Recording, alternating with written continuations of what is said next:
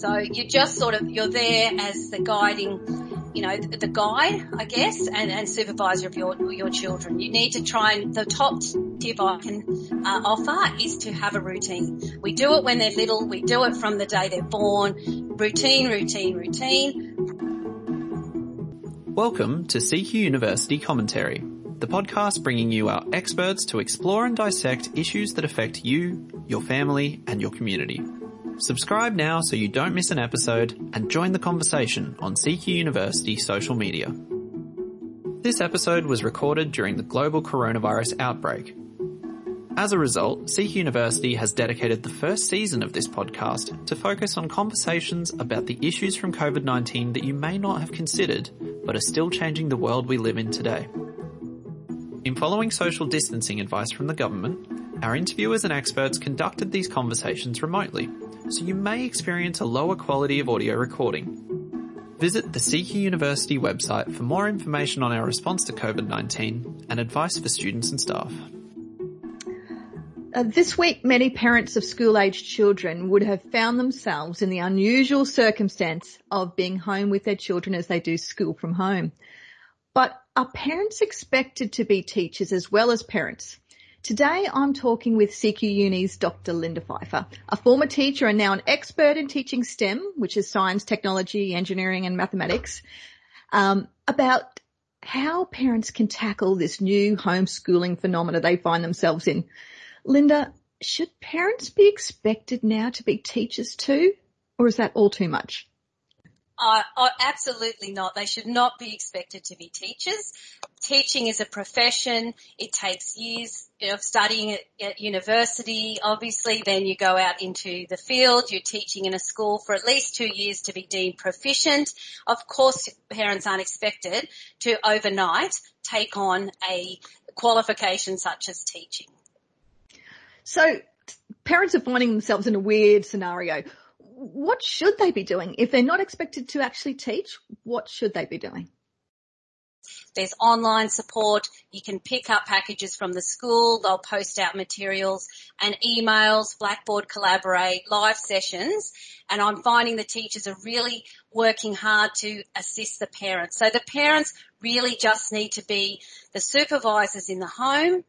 Set your child up in a nice space where they can do their learning, make sure they have plenty of breaks, and reach out to the teachers who are the experts. You're not expected to sit down with your child and show them how to do the mathematics questions, for example. You're just there to make sure they know what they need to be doing for 30 or 40 minutes in a block for 2 to 3 hours a day. So you're there as the guiding, the guide, I guess, and supervisor of your children. You need to the top tip I can offer is to have a routine. We do it when they're little. We do it from the day they're born. Routine, routine, routine. Primary school, high school. You just need to set up in a routine. And this includes eating routine. So pack your lunchbox in the morning, have breaks at designated times, and your sleep routine. It's not school holidays. Okay, your kids need to go to bed early like they would on a school day. They need to get up, have a shower, put their clothes on, put their shoes on, and be ready to learn. And when they're engaging in this online space, which most of it would be, how are they coping with that? Or how can we as parents help them with that as well? I think that what I'm finding from experience, I have 2 children at home as well, and the teachers have advised that to try and help your child and to be organised is you might sit down in the evening or the afternoon ready for the next day and download any materials you need. They don't need to be on a computer all day.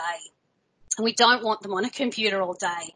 It's a place where you can gain access to the resources that can be downloaded, or there are set times where you can have a live session such as we're doing now and communicate with the teachers. So I think it's just a matter of sitting down and being organised with your child and going through what do you need for tomorrow, what subjects are you going to do, what materials do you need. Let's do a plan and work out that plan together and that timetable.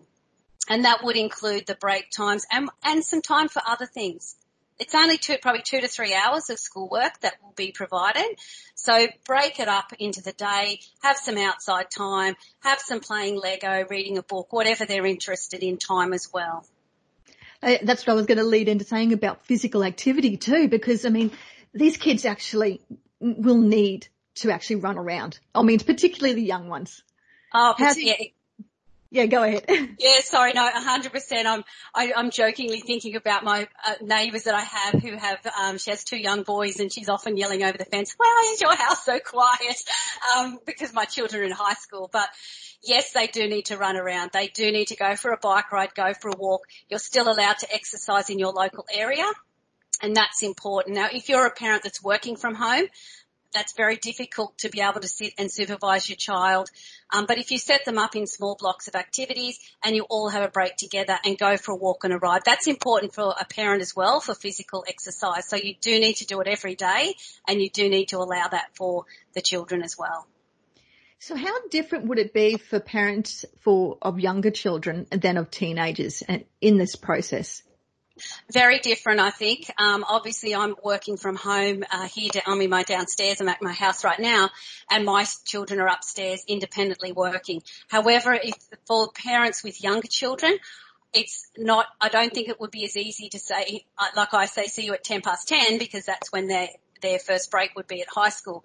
So I think for parents with younger children, it will require a lot more assistance.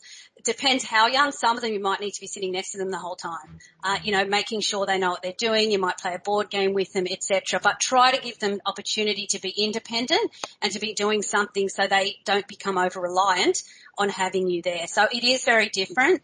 And if you're trying to work from home as well as have your children there, that can be very difficult. And that is why the schools are open for people that have to work and cannot possibly provide that learning environment for their children.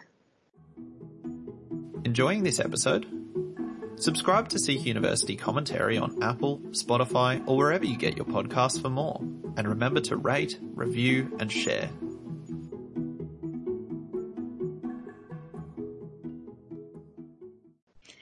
Now, is there some helpful resources that you can give some tips about for parents that are looking for just that little bit extra to get their kids stimulated about learning? Yes, so there are lots and lots of online resources, which is fabulous, some that were already there and some that have been created because of COVID-19. I would say the school would be your first point of contact, but aside from that, we have BOP Industries, so they're based in Brisbane. They have free live classrooms. The National Science Teachers Association website, Queensland Museum website, CSIRO outreach, and places that you might not have considered depending on the interest of your child. The Australian Reptile Park, Sea Life Aquarium, they're all running virtual online classrooms. Quest Again, there's lots of little apps out there. You can go and take photos of plants and insects and get them classified. ABC TV, I think, is running some activities. And, there's lots of resources. So I've taken it upon myself to create some videos, some STEM challenges. So we've started this week with the first one, which we're uploading a video on YouTube of my daughter undertaking, it's really short, I'm trying to make the videos really short to watch, of a STEM challenge. So each week for 10 weeks we'll have a challenge with the hashtag CQU STEM challenge. So if people want to have a go at the challenges and upload them to social media, Instagram, Facebook, LinkedIn, and Twitter, and use the hashtag, then we can have a look at what people are coming up with. So this week's challenge is to design a shopping centre taking into account the social distancing rules. So my daughter just has made it out of Lego. So they're not all, there are some ones further down that are a little bit more challenging, but you can take it to whatever level you'd like, and the videos step you through the 5 phases of a STEM project and what your child needs to do. How do they design a shopping centre? Where do they start? How do they do it? So we look at how they can brainstorm and plan and then build it and then evaluate it. Okay. Well, that's this week's. And what have we got to look forward to in the coming weeks? Okay, so next week is to design a game. So it could be a board game or a card game or a dice game. My daughter's working on her game is a digital game using Scratch, which they learn in Year 2. So don't underestimate your children. She learned how to write a game in Year 2. I don't know how to do it, so I've said to her, you have to do it. We've got a garden challenge. We've got watering your plants remotely, which is an interesting one. A catapult to shoot a tin of food across the driveway to your neighbours because, you can't be too close. My next door neighbours have a chicken, so we're going to do an egg over the fence safely. So those sorts of challenges. Okay, so you're encouraging people to share their attempts at these challenges online and then tag us in that. Yes, exactly. Yeah. Now, it doesn't have to be a video, it could be a photo, whatever you've got. I think we could really come up with some really cool ideas. That's fantastic. Now, schools have had to do a lot of work in providing material online for students. How well do you think students will engage in this online space, which they're not all very au fait with, but how do you think they'll cope? It's interesting because I think we spent a lot of time trying to keep our children off devices and computers, etc., in the home. So I think it's going to be a whole mind shift to start with. Children that can't work independently are going to really struggle, and as well as parents who don't necessarily have the time to sit and guide and guide their children to be in the online environment. It's very difficult. As I said, my children are upstairs, but I'm assuming that they're on there doing what they're supposed to be doing. So it is a whole different world, allowing them to learn independently. So I think the experience, hopefully over the 5 weeks, will be positive and we'll all come out at the end. The teachers will reassess everybody at the end. It'll all come together. So don't have the pressure on yourself as a parent to, get it all done. But I think one of two things I'm predicting will probably happen. More parents will keep their kids at home. A lot of people do homeschool already, and realise the advantages and positives of doing it. Or conversely, parents will be like trying to get their children out of the house as quick as possible and get them back to the classroom and hopefully really have a bigger appreciation for the teaching profession. I bet.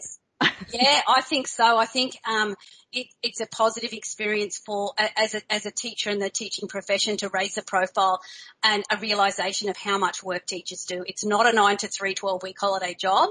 Anyone who's a teacher or has lived with a teacher knows that, and I think parents are going to realise, the amount of work that teachers do. Yeah. Do you think looking into the future past COVID-19, there will be room for schools to utilise this new online teaching space that they've developed very quickly in the new world? Absolutely, and I think it provides opportunity which probably was already there but not realised, to involve experts and virtual excursions into your classroom. So, you can have a NASA astronaut zoom into your science lesson for year 8 on Tuesday, or you can have a relationship with your local university and have regular classes, or, there's a whole different world that this has opened up of resources for teachers that they can reach experts in their fields, regardless of where they are. Finally, now, I think there's going to be a lot of very exhausted parents at the end of this time period, at the end of the week, every week for this next, few weeks. Have you got any final advice for them? I think going back to the routine, really, that treat the weekday as a weekday, as if the children were at school. Remember, you don't have all the after-school activities you used to be running around for as well. And just enjoy the weekend. You don't want to be getting in arguments with your children all week and then continue it through the weekend. Let them have a weekend. You have a weekend. It's time to relax, and, enjoy yourself like you would normally. Thanks, Linda. Thanks for your insight and joining us on our CQ Uni Commentary podcast. Thanks very much. Thank you.